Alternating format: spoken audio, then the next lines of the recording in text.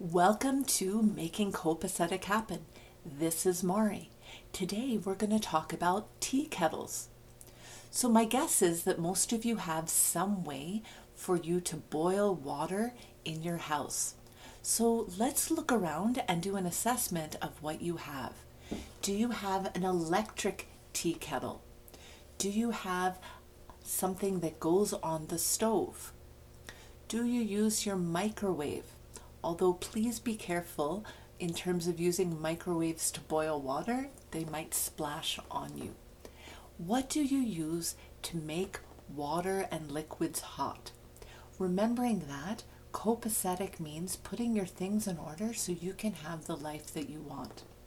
I'm recording this today and it's quite cold outside, so I'm craving something warm to drink.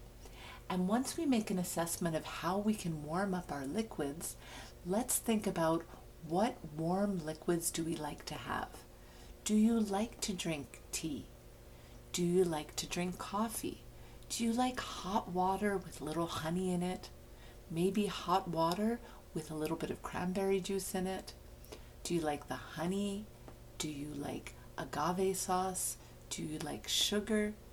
Do you like cream, milk, skim milk, lemon? What kind of things do you enjoy in that hot drink?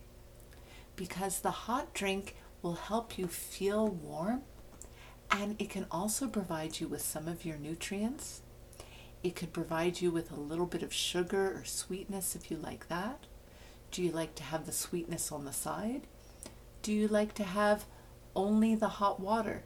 I like that sometimes at the end of my day.